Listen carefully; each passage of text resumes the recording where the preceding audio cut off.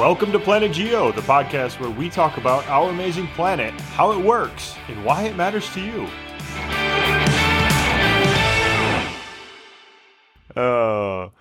I think Google is slow, but I also think you might be the world's slowest typer I've ever seen. What is this strange thing with buttons and letters on it? What is this thing in front of me? How does one use it? Moron. I really got to do this with somebody else. I'm sick of you. All right, Chris. Hold on. All right. I am doing great. How you doing, Jesse? I'm doing well. What did you do? Just put down a beer? Or what do you got? What do you got? It's coffee. It's coffee. Oh, all right. Fair enough. Yeah. Hey, this was a great interview. It really was. We just had the great pleasure of interviewing Dr. Gabriella Farfan, who is the Coralyn Whitney Curator of Gems and Minerals at the Smithsonian National Museum in Washington, D.C. And she's an expert at minerals, for sure. And she she got her bachelor's degree from Stanford University. She got a PhD from MIT in the Woods Hole Oceanographic Institute. I mean, top flight. No kidding. Mineralogist here, right? And she has some really interesting things to talk about mineralogy and really drove home the importance of mineralogy for the geosciences to me in a way I hadn't really appreciated before. Yeah. Right, I agree. Because that was one of the things that when we were getting ready for this interview, we were talking about just how the field of mineralogy is struggling in college departments.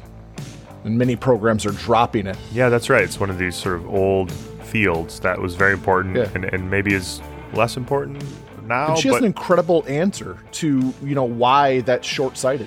Yeah, that's right. And we got into a lot of discussions about what a curator at the Smithsonian does, the beauty of the national collection of minerals and gems. I mean, totally cool stuff. Anyway, here is our interview with Dr. Gabriella Farfan, a curator at the Smithsonian Institute. Enjoy. Dr. Farfan, thank you for joining us on Planet Geo, and welcome. Thank you for having me. It's great to be here. Hi, Jesse. Hi, Chris. Hi. Nice to meet you. We are excited. This is This is fun. You have one of the coolest jobs in geoscience, I think. Coming from a nerd who likes rocks and minerals and stuff, you are a curator of mineralogy at the Smithsonian Museum, which is sort of the national museum in the United States, right? We have a friend who's a curator of rocks, basically, and he described his job to me once as he was in charge of our nation's rock collection, which I was like, it blew my mind. I was like, that's the most amazing job description that you could possibly have. Like, how cool. Yeah. So what do you do? I mean, this is something that Chris and I think kind of have an idea because we live in this space. But for the average person, I don't think people know what a curator does, especially at the Smithsonian Museum, which is in Washington, D.C. What do you do? Yeah, so I agree. For me, this is the coolest job in the whole wide world. Is it a dream job? First of all, is it? It is my dream job. Okay, cool. Absolutely. Yes. I've been wanting to have this job since I was 16 years old. So I am so honored that I'm now at the Smithsonian. Oh, that's amazing. So I'm what we call a research curator. So it's a little different from other curatorial positions at other museums in that at the Smithsonian, we do both research and curation work. So approximately half of my job involves doing scientific research, specifically on minerals. And the other half is to actually curate the National Gem and Mineral Collection. So in terms of the research, it's very similar to what a professor would do, where you have a research program and you also train students and postdocs. And my research, I study biominerals and their crystal structures and chemistry. So biominerals, this is just what's the bio part here? The bio part are any organisms that make minerals. So it could be bacteria or even us human beings. We're biomineralizing organisms. So it covers a whole gambit. And then on the curation side, I actually work with a team of other curators and collection managers.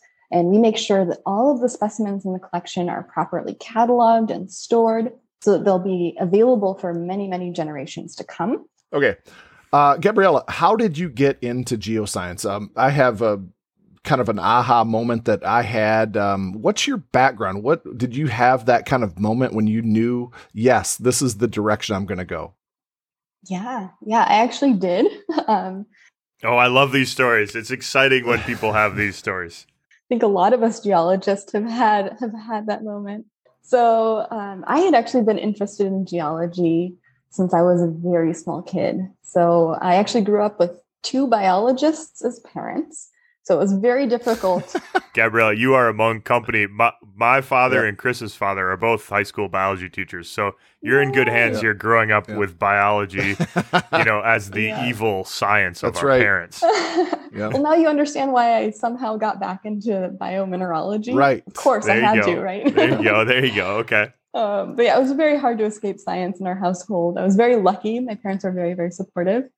But my aha moment happened when I was about 6 years old and my family had moved to Madison, Wisconsin. And my dad worked in the zoology department at the University of Wisconsin. And down the street was this small natural history museum. It was the UW Geology Museum. So during lunch, my dad would take me down there at times. And of course, I immediately gravitated towards the mineral display. And so one day I was there looking at the crystals, and like any 6-year-old, I was just really excited about the colors and the shapes of the crystals. And around the corner, this old man walks towards me, and it turns out that it's the director of the museum. He's this older German gentleman. His name is Dr. Klaus Westphal. And he came up and asked me whether I liked minerals.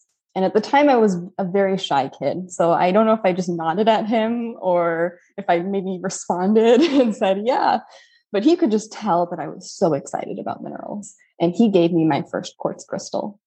And so that really set everything in motion for me, where I realized I could start my own collection. And so I started visiting our local Bernie's Rock Shop. I would go there almost every weekend. And my dad and I joined the Madison Gem and Mineral Club. And everyone there was just so supportive and so enthusiastic. And so it really became my family. And, it's really easy to get excited about a topic, but it's much harder to continue that enthusiasm unless you're surrounded by other people who are equally as enthusiastic and supportive. So I've been very lucky that growing up in that environment, I had so many people that encouraged me to pursue mineralogy, and eventually it became my career. That's incredible. You have really been preparing for the Smithsonian job your whole life. I mean, do you still have the little quartz crystal? Like, was it little like pyramid, kind of clear quartz crystal with the, I forget the pyramid, what's it called? Why am I blanking on this? Really, what's the Jesse? Form with the pyramid, with like at the top on it? What's it called? It's not that difficult. It's like a termination, like a nice little termination. Termination. That's what I'm looking for. Yes. Thank you. Okay. There we go. Yeah. I don't actually know if I could pinpoint the exact crystal at this point. That is super cool. Gabriella, did you ever go, in terms of like maintaining that enthusiasm, did you go through a phase in your life like middle school or early high school when it became uncool, when it stepped away a little bit or not? No, I was a huge nerd, so I just kept going with it. It actually got more and more intense as I got older. So we started taking family vacations to mineral mines around the country. So it just got more and more involved. Oh, okay. I just knew you're among kindred spirits here. And Chris, hold on. It never became uncool because it wasn't cool. I mean, you know this from a long history of being uncool. Like, being a geologist is not cool. Okay. You know that really well. Well, but now it's cool. It is. No, I don't actually know that, Jesse. I'm the coolest guy I know. Oh. So yeah, we rock. Right. There we go. That's right. Got to get a good pun in here. All right. So that's like, half your job is the minerals and stuff. What the other half is this research. So I'm curious about, the biomineralization, like what you're doing in detail. But can you give us like the high level elevator pitch for why we should care? I'm not a mineralogist. I don't really understand a lot of it, to be honest. So like, give us the elevator pitch. Why is your research interesting and important? So I like to start with stepping back in a way from my research and just start with minerals. So I would argue that minerals are some of the most important things that we can be studying. They're literally the building blocks that make up every single rock, right? Rocks are made of minerals. And so they are the foundation of geology. And they happen to also be the foundation for a lot of material science and other fields in science. And so we know that by the definition of a mineral, minerals are solids with defined crystal structures. and defined chemical compositions. So in mineralogy, that's what we do. We study the crystallography and chemistry of minerals. And there are many, many subfields in mineralogy. So we ask questions that range from what is the very core of our Earth to the mineralogy of the outer reaches of our solar system. And for me, I was interested in studying something that had direct relevance to our biosphere and to our day-to-day lives as people. And so I quickly gravitated towards biomineralogy. And these are minerals that are formed by living organisms. So like I said earlier, it can be bacteria or it can be human beings, a cow, corals. And so I really love to tell people that, you are a biomineralizing organism. Your skeleton is made up of the mineral bioapatite. And without it, we would just be blobs of jelly. So you can thank minerals for, your health and happiness. Can you explain that a little bit further? Because I really think that's a really interesting thing. You said bioapatite? Bioapatite, yeah. So it's the mineral. If you were to take a bone and grind it up and put it on an X-ray diffractometer and look at the crystal structure of bone, the mineral is apatite. And it's bioapatite because it's formed by an organism. So there are slight nuances in a lot of biominerals where they're not exactly like their geological counterparts, but for all intents and purposes, they're about the same thing. Really? I did not. Jesse, did you know that? No. And in fact, I'm thinking back to, I'm just teaching this intro to geoscience class. And I think I just taught the minerals section and said that, part of the definition of mineral is that they're abiotic. Yeah. And so now you're making me, second guess the definition of a mineral, actually. And this is why you say they're biominerals, is because our sort of geologist traditional definition would say that they can't be produced by life, right? So yeah. That's a really good point. Do you have to qualify it with bio? I would say so. So that is still part of the definition. It has to be inorganic. But we've been revisiting that as a mineralogy community. Yeah. That's really cool. So what's the most interesting thing you're studying right now? Can you give us a little bit of, I'm not sure I'll understand it, but can you try and get us to understand, what's a cool project? What are you working on, I don't know, tomorrow or something that you're excited about? My day-to-day research focuses mostly on marine and aquatic organisms. So I do research on corals and mollusks at the moment. And I look at how they build their skeletons and shells. And they use minerals such as aragonite and calcite, which are both calcium carbonates. So very, very common minerals on the surface of our planet. And I'm interested in how they make their skeletons and shells. But my overall guiding research question is, how do the environments that these organisms grow in actually impact the mineralogy of their skeletons and shells? And what does this mean for the material properties of these creations and the health of these organisms ultimately? So for instance, if you're undergoing rapid climate change or changes in salinity, how is this going to actually impact the shells and skeletons on an atomic scale? Oh, that's pretty cool. Okay. What have you found in terms of their ability to adapt to climate change and ocean acidification, things like this? This is a really interesting topic, mostly because it's very understudied so far. So I set out to answer these questions, and it turns out there's a lot of background work we have to do first. So I've actually done some work looking at corals growing under different environments. And so hopefully that paper will come out soon. But even the basic questions of, what happens when you put in, this element for calcium? How does that change the structure? Those are still open-ended questions. There are a lot of questions that have to be answered before we can get to the fun stuff. But the basic answer is that I do think that you're going to be seeing changes with ocean acidification, especially on an atomic scale. So I did do a project looking at deep sea corals, which are corals that live below the photic zone. So they're 50 meters deep into the ocean. And it just so happens that a lot of these corals are growing very close to the acid horizon, which is where the aragonite saturation state of the mineral that makes their skeletons is below 1. So by definition, they should start dissolving if they are growing below that zone in the ocean. And so we actually did see that the mineralogy of these skeletons was changing as you got closer and closer to this horizon, and sometimes even going slightly below the horizon. So these organisms are living like right on the razor's edge of ability to make their shell. Is that kind of what you're saying? Like you change the chemistry a little bit, and they can't actually build their shells anymore? In theory, yes, but because they are organisms, they're also controlling things internally. So that's what makes biomineralogy so complicated and so exciting for me, is that there is that biological component where we still don't know how much control these organisms have over the making of their skeletons. Like how much of it is inorganic chemistry, how much of it is it catalysts in the form of organic molecules.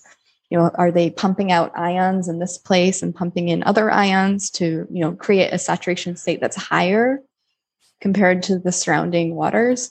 So there are a lot of open-ended questions. All right, Gabrielle, man, it's super cool, but you're just giving my family, you're just giving them ammunition in our debate about what's cooler, biology or geology, because that's a cool thing. That is really amazing. So you're finding basically that they can adapt, or they are adapting right now to the changing ocean conditions. Some people would say yes, and some people would say no. Still a very hot topic. Okay. All right. Interesting. Fair enough. Cool. Fair enough. Gabriella, so these marine organisms, is calcite more common for their shells, or is aragonite more common? It depends on the organism. So right now we are living in what we would call an aragonitic sea. And so if you look over geologic history, the ocean has changed in terms of its chemistry to swap back and forth between calcitic seas and aragonitic seas. And the difference is the actual concentration of magnesium in the seawater. Okay. Now, we don't know exactly why this is the case, but if you have ratios that are higher than a certain threshold, you get aragonite.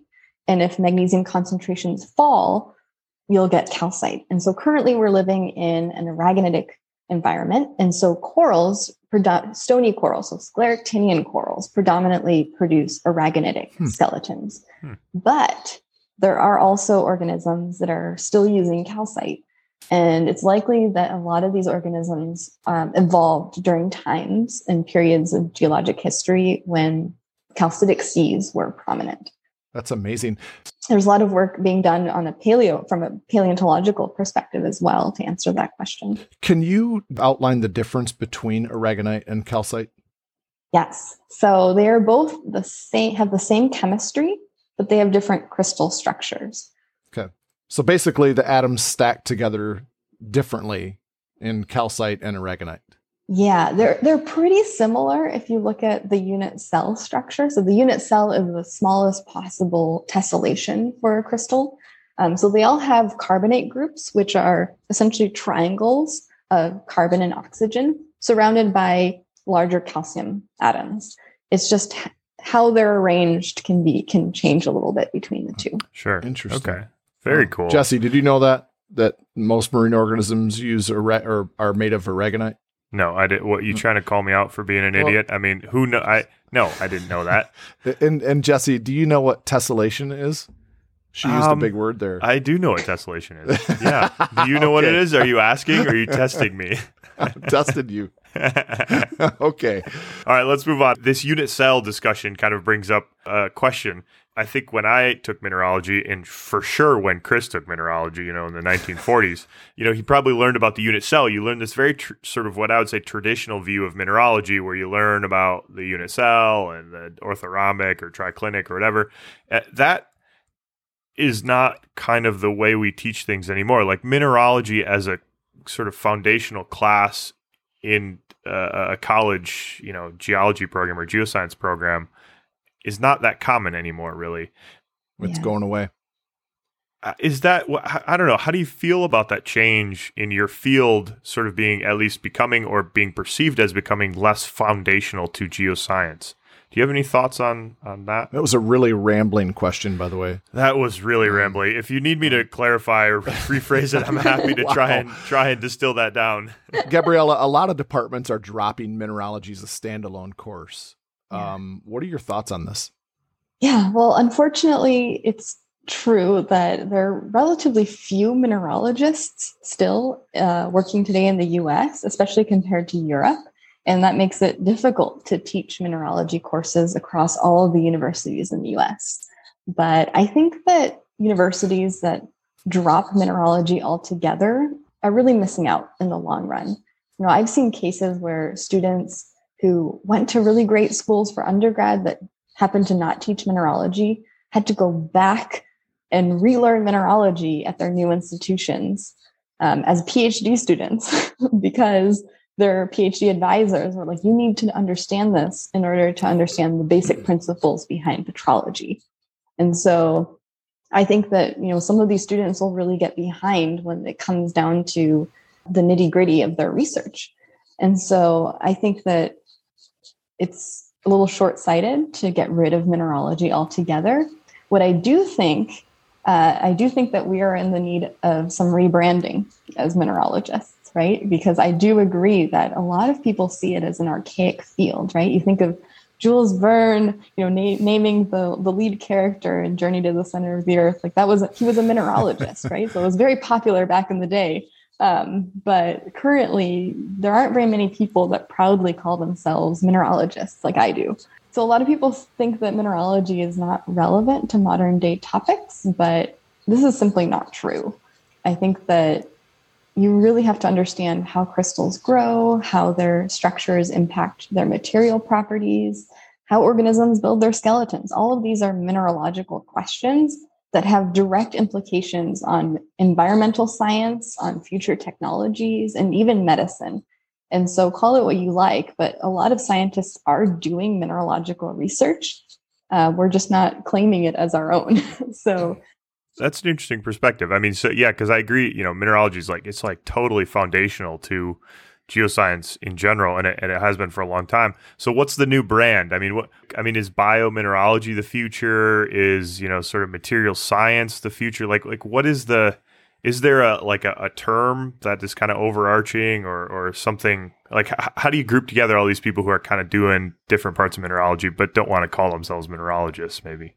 Well, that will be a challenge, I think, for the next few years. But I mean, I've been very vocal about being a mineralogist. And a lot of times it's just that people haven't heard of that term anymore. So I've actually collaborated with a lot of biologists. And every time I start talking to them about my research and how I work on biominerals and how I'm a mineralogist at heart and that I can help them solve questions from a unique perspective, they're very responsive and they really love that. And so I've actually built a lot of collaborations with people from different fields that, your typical geologist would never interact with. Mm-hmm. So no, that's cool. That's an interesting perspective. I like that. Gabriella, you said something that I found really interesting. Do you think the problem with mineralogy at the collegiate level is not having people to teach it? I guess I see programs just getting changed. Instead of mineralogy as a standalone course, they have rocks and minerals instead. Mm-hmm. And when Jesse and I went through, and probably you as well, mineralogy was kind of like a weeder course. It was your first really difficult geology class that you took. And there was some pride that went along with making it through that, What do you think? Yeah. When I took mineralogy, it was a combined course. It was earth materials. And so it was half mineralogy and half intropetrology. And so I think it doesn't really matter, what course it is, as long as people are learning it and getting the perspective that mineralogical research can be really relevant. I think that's what's really missing, is that people aren't really seeing the relevance. They're not seeing the biomineralogy. They're not seeing how it applies to environmental science. They're not seeing how it applies to medicine and other fields. And so I think that as educators, people can do a really great job in the future of highlighting some of the really great work that is thanks to mineralogy. No, you're right. I never thought about it that way either, but you're solving, or you're working on solving, a really important question in terms of how adaptations take place in the changing oceans. And that's really important. Yeah, and you can think of mineralogy as a tool, really. All right. So I want to go back to the Smithsonian. You have this beautiful, picture in your Zoom background right now of the mineralogy. In your opinion, what is the premier gem? I want to focus on the gemstones because there's like this historical aspect to gemstones that's totally cool. Like, what's the premier one in the collection for you? And maybe for the public, like maybe those are two different questions or two different answers, but. Well, I think the obvious answer to this question is the Hope Diamond, right? This is one of the most famous objects in human culture. You know, it's up there with the Mona Lisa. Like everyone has at least heard of the Hope Diamond. They might not know what it is, but they've probably heard of it. So what's the background? Give us the short background of the Hope Diamond. I mean, you probably get to see this every day at work or something. I mean, this incredibly valuable piece of human history. It's amazing. I mean, so if you think about it, you know, a lot of people have diamond engagement rings and everyone makes a really big deal out of it, right? Because it's a very special thing to have a gemstone in your home, first of all. So imagine a diamond that is almost 50 times the size of your average 1 carat diamond engagement ring. So this is actually, it's 45.52 carats. Wow. So it is a very large diamond for starters. But what makes the Hope Diamond extra special is that it is a deep blue color. So a lot of people don't realize that diamonds don't have to be colorless. They can have different colors. And these colors are due to impurities. In the case of the Hope Diamond, it's due to boron, which causes the blue color. And blue diamonds are some of the most rare diamonds out there. So it's very, very difficult to find them. And when they do find them, they usually make the news, right? So they're very, very rare. And so this one in particular is very famous because it has a very colorful history in addition to its deep blue color. So it's very old. You can actually trace it throughout human history. It was discovered in India, but we know that it's traveled its way to France, to London, in the UK, all the way to the US. And not only that, but it was owned by many famous people. And some people even say that it's cursed. And even though we know it's not cursed, it makes for a great story. And what better way to sell an expensive diamond than to attach a great story to it? Yeah. So if you want to know the actual story, I highly recommend looking at the Natural History Museum's website. There's unfortunately a lot of misinformation about the Hope Diamond on the internet. So don't believe anything you read unless you read it from our website. Or my colleague Jeff Post recently published a book on our National Gem and Mineral Collection. And he did a really great job of giving the most up-to-date account of the Hope Diamond. Oh, that's cool. Very All right. cool. So Hold on. Can you tell us how you acquired it? How the Smithsonian acquired? Oh, yeah. So the Hope Diamond was donated to the Smithsonian in 1958 by Harry Winston. It's currently set in a Cartier setting, and it was actually delivered to the Smithsonian by mail. So Harry Winston literally put the diamond in a registered mail envelope and mailed it through the U.S. Postal Service. Wow. And the actual envelope is in the National Collection with the U.S. Postal Museum right now. Wow, that's Amazing. pretty impressive. All right, so the Hope Diamond's the obvious answer. What's the non-obvious one for like the best gem in the collection, in your opinion? Oh man, I don't know if I can answer that. I think they're all just so special. I prefer to just like give a tour. Like I love pointing out all of my favorites. I don't have a favorite mineral per se because I'm a fan of all of them. But right now, I would say that if I were to take you to see the gem collection, we would walk into the Winston Gallery where the Hope Diamond is in the center of the room. It rotates on a base so that everyone that crowds around it gets a chance to see it. But currently, there is a neighbor to the Hope Diamond. If you look to the right, you'll see a smaller case that has a bright red gemstone. And this is the Whitney Flame. It's a topaz that is bright red and was found in Brazil. And it's a rather recent acquisition donated by Coral and Whitney. And I would say that is something you should definitely take a look at. And so then we would continue into the mineral or the gem gallery.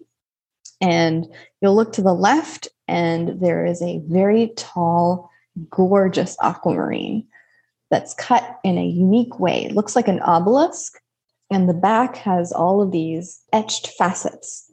And so that is the Dom Pedro aquamarine. And that is also one of my favorites. It was carved by someone from Idar Oberstein, by Bernd Moonsteiner from Idar Oberstein. And I just find it very charming. They have this tiny village.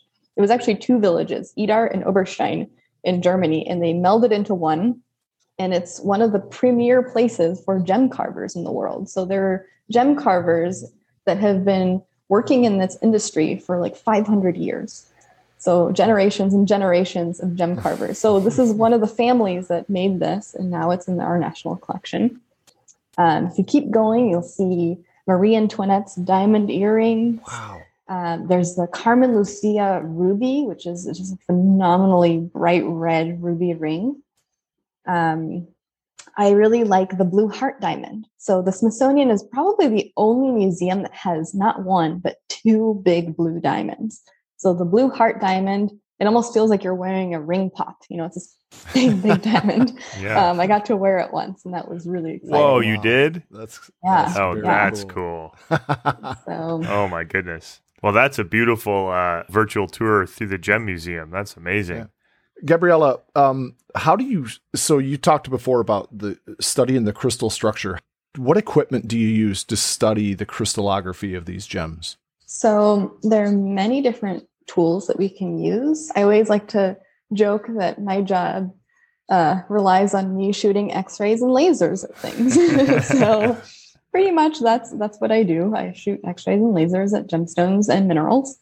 My favorite instrument is the X-ray diffractometer, which is kind of the end-all be-all for figuring out a crystal structure. So essentially we use X-rays, you shoot it through the mineral, and the X-rays will diffract off of the atoms inside the mineral. And then we have an imaging plate or a detector that collects the X-rays that got bounced off of these atoms. And then we can backtrack the pathways of those X-rays to recreate what the structure was. So it's a very simple geometry, really. And this is a method that has been around for a very long time. So mineralogy is a very, very old field. We recently celebrated the 100th anniversary of the Mineralogical Society of America. So that gives you an indication of, it's much older than that. And so these techniques have been around for a while. And more recently, I've also gotten into Raman spectroscopy, which is a tool that uses lasers to probe the bonding environment of atoms within a crystal. So essentially, we shoot lasers at a crystal or a gemstone. It's non-destructive, which is great, so it doesn't hurt the gemstone. Oh, really? The lasers are non-destructive? Oh. Yeah. As long as you're not turning up the laser too high. Okay. All right. So you always test with low power, and then you slowly amp it up and make sure you're not going to hurt your specimens. What essentially we're doing is we're allowing the laser light, the energy, to interact with the bonds in the crystal structure. And we know that atoms will wiggle around. So you add in energy and the atoms will wiggle around, and then they will essentially throw back a signal. And so I'm not going to get into the details, but if you look up Raman spectroscopy, it's a fascinating method. And essentially I'm looking at how the atoms dance within the crystal structure. What are you trying to learn? Are you trying to identify what mineral it is or some other thing? What are you trying to learn with this? So we can do many things. The first answer is yes, we can use this as a fingerprinting tool because every crystal has a different crystal structure and a different chemistry. So with X-ray diffraction, for instance, you have a unique fingerprint for every mineral. And with Raman spectroscopy, it's pretty similar as well, although because it's a newer method, we still haven't figured out all of the details yet. So we don't have quite the database that we do for X-ray diffraction. Beyond that, we can also use it to learn a lot of other things. So for instance, with X-ray diffraction, we can get at that unit cell structure. So we can look at the size of that structure and learn about how different elements can incorporate into the structure and change those parameters. So that's what I was doing with the corals. With Raman spectroscopy, we can even use it to look at the aragonite saturation state at which the aragonite formed by looking at the width of one of the peaks that we create with our spectrum. Yeah, sure. So that's the only way for you really to tell the difference between, because aragonite and calcite these are amorphous, right? So you have to use X-rays or some other way to identify them. Is that correct? They're not amorphous. So they have a crystal structure, but they're polymorphs of each other. Right. So yes, so you would need to use X-ray diffraction or Raman to identify their crystallography.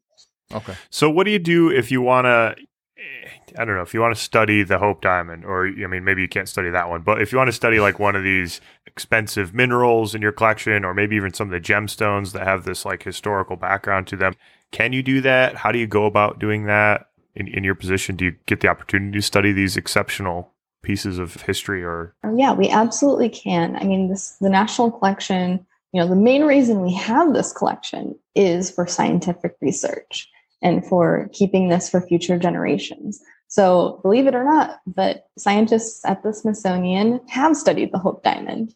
So they've done non-destructive tests looking at the fluorescence, luminescence, and the phosphorescence of the Hope Diamond. They've also, believe it or not, have done destructive tests on the Hope Diamond. So if you look at the back of the Hope Diamond, there will be tiny, tiny, tiny little pits that were created by the TOF SIMS, or the time of flight secondary ion mass spectrometer. Wow, cool. So they actually did that to measure the concentration of boron in the Hope Diamond. Interesting. Wow, there must have been a lot of paperwork to fill out doing that. That's a difficult one. Wow. So have you studied one of these, one of your favorite gems in the collection, or are you still working up to that?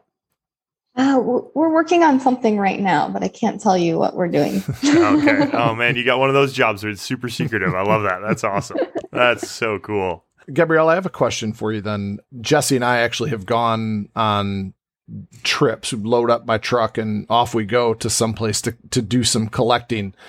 Where has mineralogy taken you? Because I think one of the best advantages to going into the field of geology is it takes you places. We have this best excuse in the world to go see cool things. Where has mineralogy taken you? Oof, it has taken me everywhere. I mean, besides like Stanford and MIT and all the best schools in America that you went to. Right. I mean, I feel like a lot of the travel I've done in my life has been tied to mineralogy in some way. Like I mentioned earlier that when I was very little, our family vacations would be to mines in the Western U.S. So I've been to every state in the Western U.S. And of course, you'll stop in all the national parks along the way. All the wildlife that I've seen has been thanks to these trips. So I'm very, very thankful to mineralogy in that respect. And in school, we went on so many field trips. I spent weeks in rural Nevada mapping rocks, and went to Yellowstone with two of the scientists that had been studying the geology of Yellowstone for 40 years. It was incredible going with them. And then I even went to the Bahamas during graduate school to look at corals and ooids. What a scam. I mean, maybe, now this biomineralizations thing makes sense. You get to go to the Bahamas and go snorkel around. So this was while you were at Stanford, doing a lot of these field trips. Is that what you're referring to? Stanford and the Woods Hole Oceanographic Institution. Okay. They were the ones that took me to the Bahamas. And of course, there are geological conferences that happen all around Europe, the US, Canada. So I've gotten to go to a lot of cities to present my work, which has been really exciting as well. Yeah, that's amazing. Chris and I both, I think, feel this way, that having excuses to go to cool places and actually study those cool places, that for me, like, it's the best thing to, it'd be cool to go to the Bahamas and sit on the beach, but it might be cooler to go study the Bahamas a little bit. Like that, That's pretty cool. Yeah. All right, so we kind of wrap all of our interviews up with the same question. What has been your best day as a geoscientist? So my best day was a little over 2 years ago when I was told that I was being offered the job at the Smithsonian. Oh, boom. Great answer. That's the best answer. That's awesome. So it was actually really sweet. So I'd been my long-term mentor and now my colleague, Dr. Jeff Post, and our department chair, Tim McCoy, brought me into the office and they're like, so we're going to offer you the job. And it was an out-of-body experience in a way for me. Like I'd been wanting this for so long and I'd worked really hard. And they offered me the job. And so I immediately just went out into the mineral hall, with all these people milling around. And I called my dad because he'd been supporting me through so many years. And it was really, really exciting for both of us. That's awesome. Very cool. A great answer. And then did you just go celebrate? You've made it. You've got it. Yeah. That's awesome. That's so cool. Yeah. Yeah, that's a great answer. Well, Gabriella, thanks for joining us. This has been a real pleasure. We've covered a lot, and you've really given me some insight into biominerals and sort of, you've made me rethink mineralogy a little bit because I think I tended to sort of put it into the old category a little bit. That's less important for our undergrads, but you made me rethink it. So yeah, I'm so glad. Totally. That's my goal. My goal is to make sure people love minerals. After you talk to me, you should love minerals. Well, your enthusiasm for minerals is just, it's contagious. I'm excited. I want to go look at minerals now. Gabriella, you don't have a favorite mineral? Ooh, I like a lot of them. I'm actually quite partial to opals, partially because they defy the general view of minerals. They're not crystalline, so they're technically not minerals, but they do have a long-range crystal order, and so I find them very interesting. That's cool. Opals are that's a good one. I like opals too. That's cool.